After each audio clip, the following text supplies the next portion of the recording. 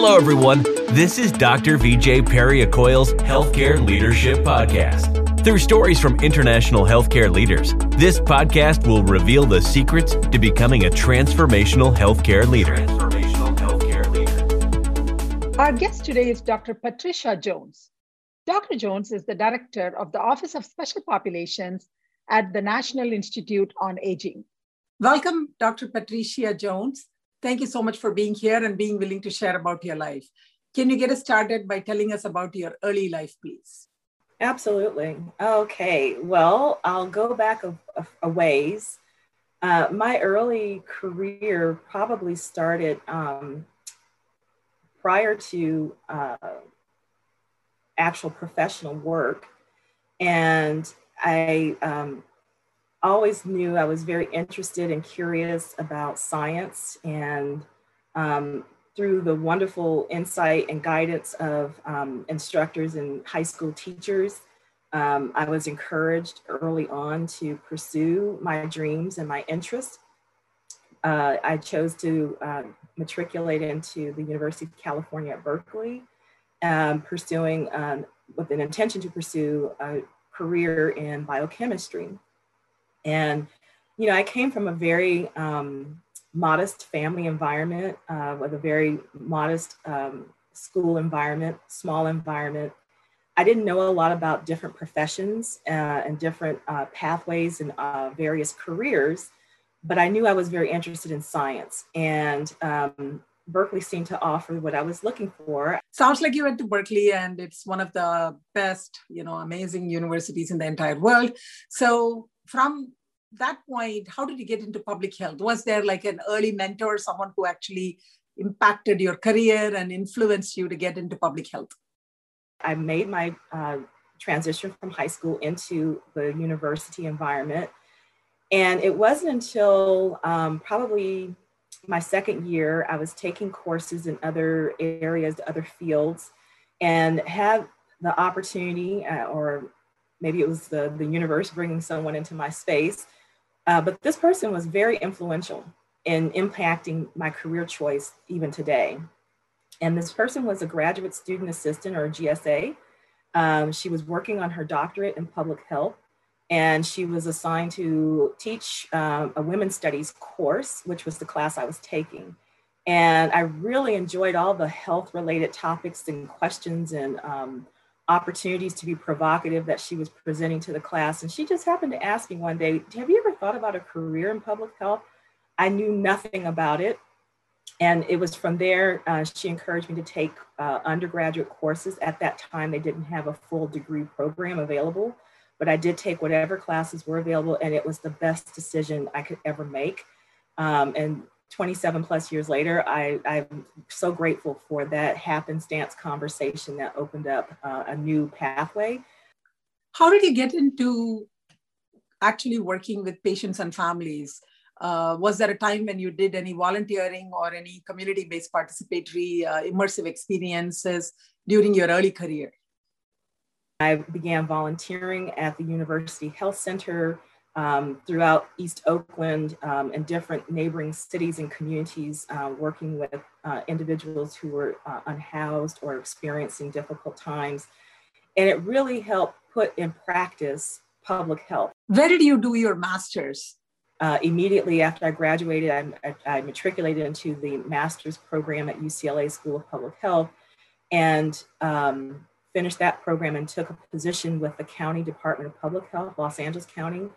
And I loved it. It was everything that we were learning in practice, in motion. But I knew that, I was still growing and evolving in terms of what area or particular field of public health I would settle on. Eventually, I moved into infectious diseases.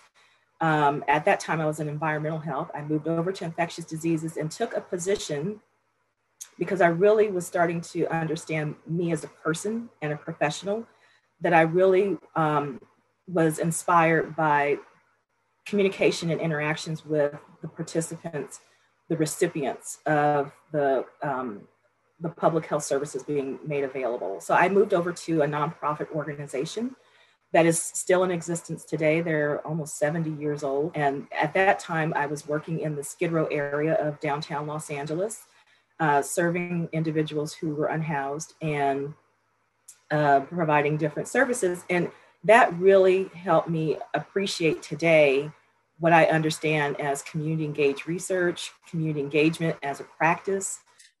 After UCLA, I think you went to Loma Linda, right? And you had mentioned that you were doing some caregiving for family as well. So tell us a little bit about that. I applied and moved into the doctoral program at Loma Linda University in San Bernardino. But I, again, coming from a very humble background, I was working and I couldn't afford to not work and be a full-time student. I was also the caregiver of my mother, who was in poor health, and really the head of the household at that time. So work was important. After Loma Linda, then what happened? Where did you go next?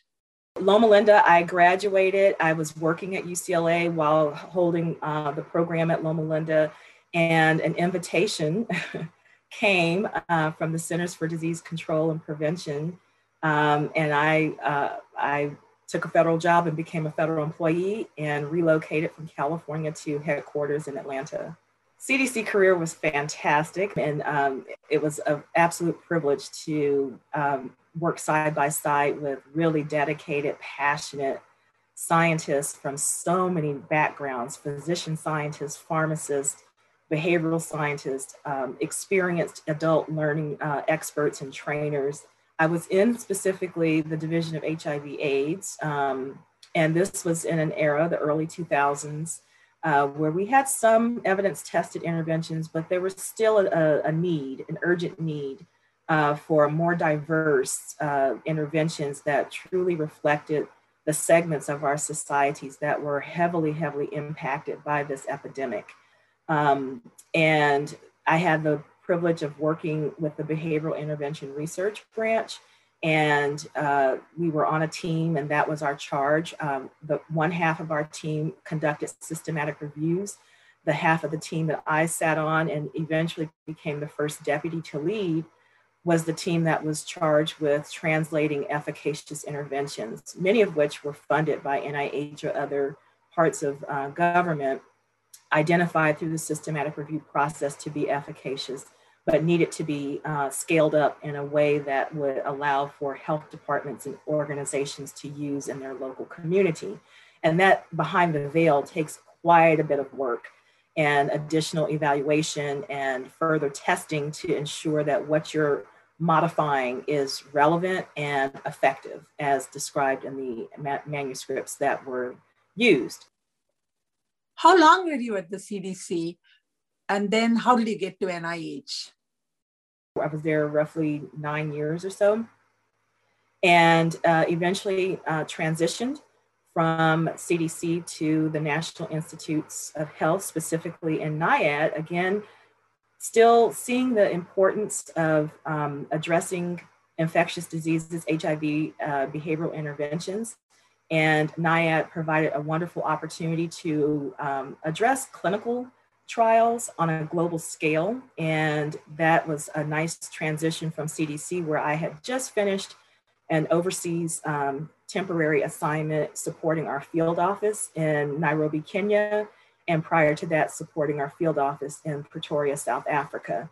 And so those two short-term opportunities really help solidify in my view how to contribute in a meaningful way to the oversight and management of clinical trials at NIAID. And I served as a program officer in the Office of Clinical Site Oversight, and had wonderful grantees who were at the San Francisco Department of Public Health or Botswana, to Columbia School of Medicine, or other parts of the country here locally. And it was just a fabulous tapestry of dedicated researchers developing new vaccines, therapeutics, behavioral interventions, the full spectrum of every tool you would imagine you would need to address a serious infectious disease like HIV. And I count it a joy to be able to manage and coordinate some of the activities that they were funded to do. It totally sounds like you were following your heart.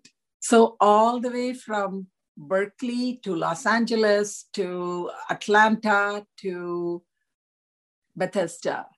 I'm sure as you continued along this path, you experienced some failures along the way. Can you give us a couple of stories where things did not work out quite as well as you wanted to, and how you managed that and the lessons that you learned? I don't think of failures, and that's a word I struggle with identifying with, but I will say that along the way, eventually I transitioned from NIH to the National Centers for Advancing Translational Sciences, or NCATS. And it was another really wonderful, rich opportunity to explore some activities and tasks that were still taking root and taking hold in the institute, or center rather. And I had the opportunity to collaborate with my colleagues in leading a national program evaluation strategic management effort called the Common Metrics Initiative. And this was under the Clinical and Translational Science Award, or CTSA program. And that opportunity opened up rich conversations on measurement, identifying metrics that are relevant and useful in the clinical and translational research space. But to your question around failure, I don't see it as a failure that I had hoped we would move a little further along, but I appreciate the thoughtful, methodical, careful conversations and decisions that were had and being made along the way. It may not have happened as quickly as I had wanted it or thought it should or could happen, but in hindsight, I appreciate that that time is needed to really garner stakeholder perspectives that are important in making changes to your plans, important to making the case and being an exemplar for other parts of the agency. And so even though I've moved on from NCATS to now the National Institute on Aging, I leverage that experience and lessons learned in patience, essentially. So I don't see it as a failure, as a lesson in patience. As we have our own conversations around measurement and the importance of how metrics and managing clinical trials impacts aging research. So I see it as a lesson learned, not a failure. What gives you inner strength when things don't go quite the way you want to? All of us have been there, me certainly. You have all these plans and then nothing works, everything fails, and you feel pretty terrible. And then you have to get up and pick yourself up and keep moving forward. And for that, you need some inner strength. What gives you strength to do that? So I will tell you, I learned over the years to be patient. My strength comes from a quote that I really think reflects my inner being to the core. And it's a quote from Marian Wright Edelman, child advocacy attorney. And her quote is that education is for improving the lives of others and for leaving your community and world better than you found it. And that is absolutely a mirror of everything I do, every degree I pursued, every career I've opted to take, every job. It's all about how do I position myself to be the most nimble, useful instrument to benefit my community and the world. Sounds like you have a core inner strength that you've been able to draw upon again and again. And I suspect that part of it comes from your early life, and we talked a little bit about your humble beginnings. Would you agree? As I mentioned earlier, I come from humble beginnings. I grew up in South Central Los Angeles. The community changed quite a bit over the decades. And a month before I graduated from UC Berkeley, the Los Angeles riots happened. And I came back home to begin taking care of my mother, as I mentioned, who was not in good health, but also to begin my program at UCLA. And I did not recognize my community. And I see today, as I have connections and still very entrenched with family members and close friends in the Los Angeles area, I see opportunities of change, and I see where things have yet to really kind of shape up and recover all these years later. And some of the same questions and issues are still being grappled with today around economic equity and social justice today. So I think about my career, my education, the position I hold, and to the extent that I'm able to leverage my expertise however best I can to make the world and my community better is really my motivation, and the thing that keeps me inspired and focused when things don't go quite the way I want them to or as quickly as I had hoped. That keeps me grounded.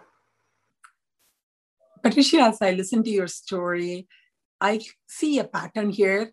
You went from Los Angeles, one of the most liberal places in the world, to Berkeley, which is perhaps the most liberal university in the entire world. And then from there back to Los Angeles, to Atlanta, to Bethesda. So it's almost like you're jumping from one liberal bubble to another. And I'm sure that was no accident. It was all totally strategic and planned out. But what does one do if you're a young person and you live in the part of the country where you have these aspirations to work with diverse communities, but the ground that you live in is not so fertile? How does one navigate a circumstance like that? What advice can you give us about that? I would say being born and raised in Los Angeles, there's certainly a level of exposure to diverse people that you may have that others don't necessarily have as much of. But there are quite a number of social tensions and settings that people may assume are liberal or receiving or receptive or open that aren't always as open as people would hope. And I can recall, opportunities of being in circles, groups, classes, environments, dormitories, and remarks are made, comments are stated, assumptions are made about people, groups of people, and you have to kind of think to yourself, again, what is your purpose? And you're trying to figure out what is your purpose. But I'm so very grateful for the values that my parents instilled in us early, that education was essential. It was an absolute necessary pathway onto a better life and more opportunity, and you can't squander it.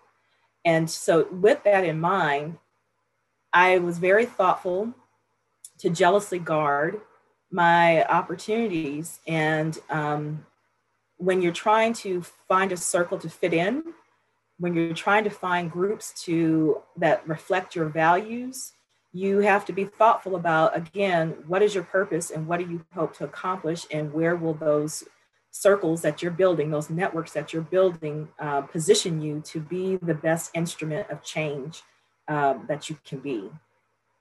It's a growth, it's a learning process, it takes time. When I left California, that was a huge eye-opening experience. Small things that you take for granted because they're so readily available in a very large, diverse county or state are not necessarily widely available everywhere else. And you definitely have an opportunity to be introspective and reflect on what's important to you as a person. The past year has been pretty traumatic for all of us. Having said that, we have to pick ourselves up and move forward. What do you think are the most thorny problems that we have to solve over the next decade as a nation? I think we are well on our way to having more transparent, honest conversations around what is truly similar and dissimilar among groups of people.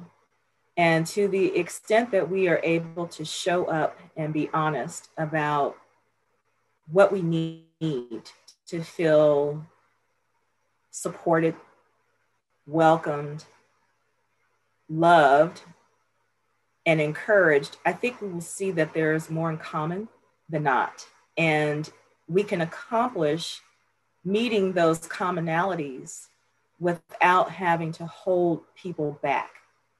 They don't have to be, someone's success does not have to be the polar opposite solution to someone else's failure or demise. We have enough to give and support people wholly. And to the extent that we can accept that, perhaps we can have more honest conversations on the really important big picture topics like equity, social justice. And it's not just about health. Health is an outward expression of the bigger issue. The bigger issue is to the extent people feel whole, they feel engaged, they feel heard. And if people can feel heard and supported economically, educationally, socially, politically, our systems will be a reflection of that. Our school systems, our health systems, our church systems will be a reflection of the whole perspective. So I think if we can focus on that now, the next 10 years, we have an opportunity to really shape and mold partnerships that benefit everyone and not to the demise of some.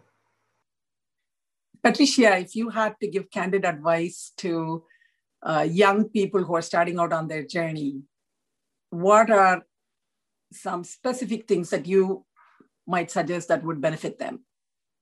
2 points. Let's be honest about dealing with fear. What are we really most afraid of? And of course, people are afraid of being left behind, whatever that looks like, left behind in our job markets, left behind socially. And if we can figure out how to be supportive of everyone and not leave people behind, people will be willing to contribute, I would argue, their highest and best thinking toward whatever the solution is on any topic. It's a uniform strategy that I wholeheartedly believe would benefit everyone. The second point I would contribute to a younger person just starting on their career, 27 years later, in hindsight, I am so grateful, absolutely grateful, that I did not go directly in from undergraduate to graduate into a career without having that practice-oriented, applied job environment exposure.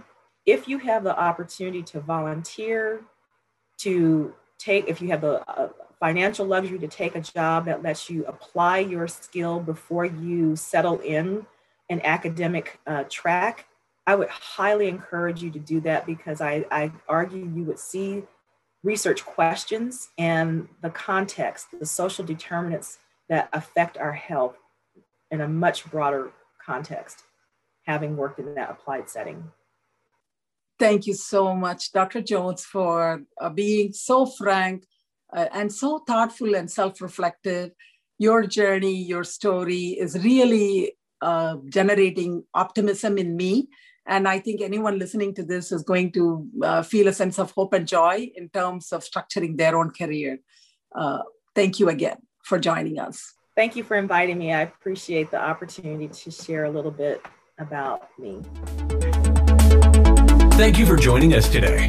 For more leadership podcasts, visit us at respect.stanford.edu.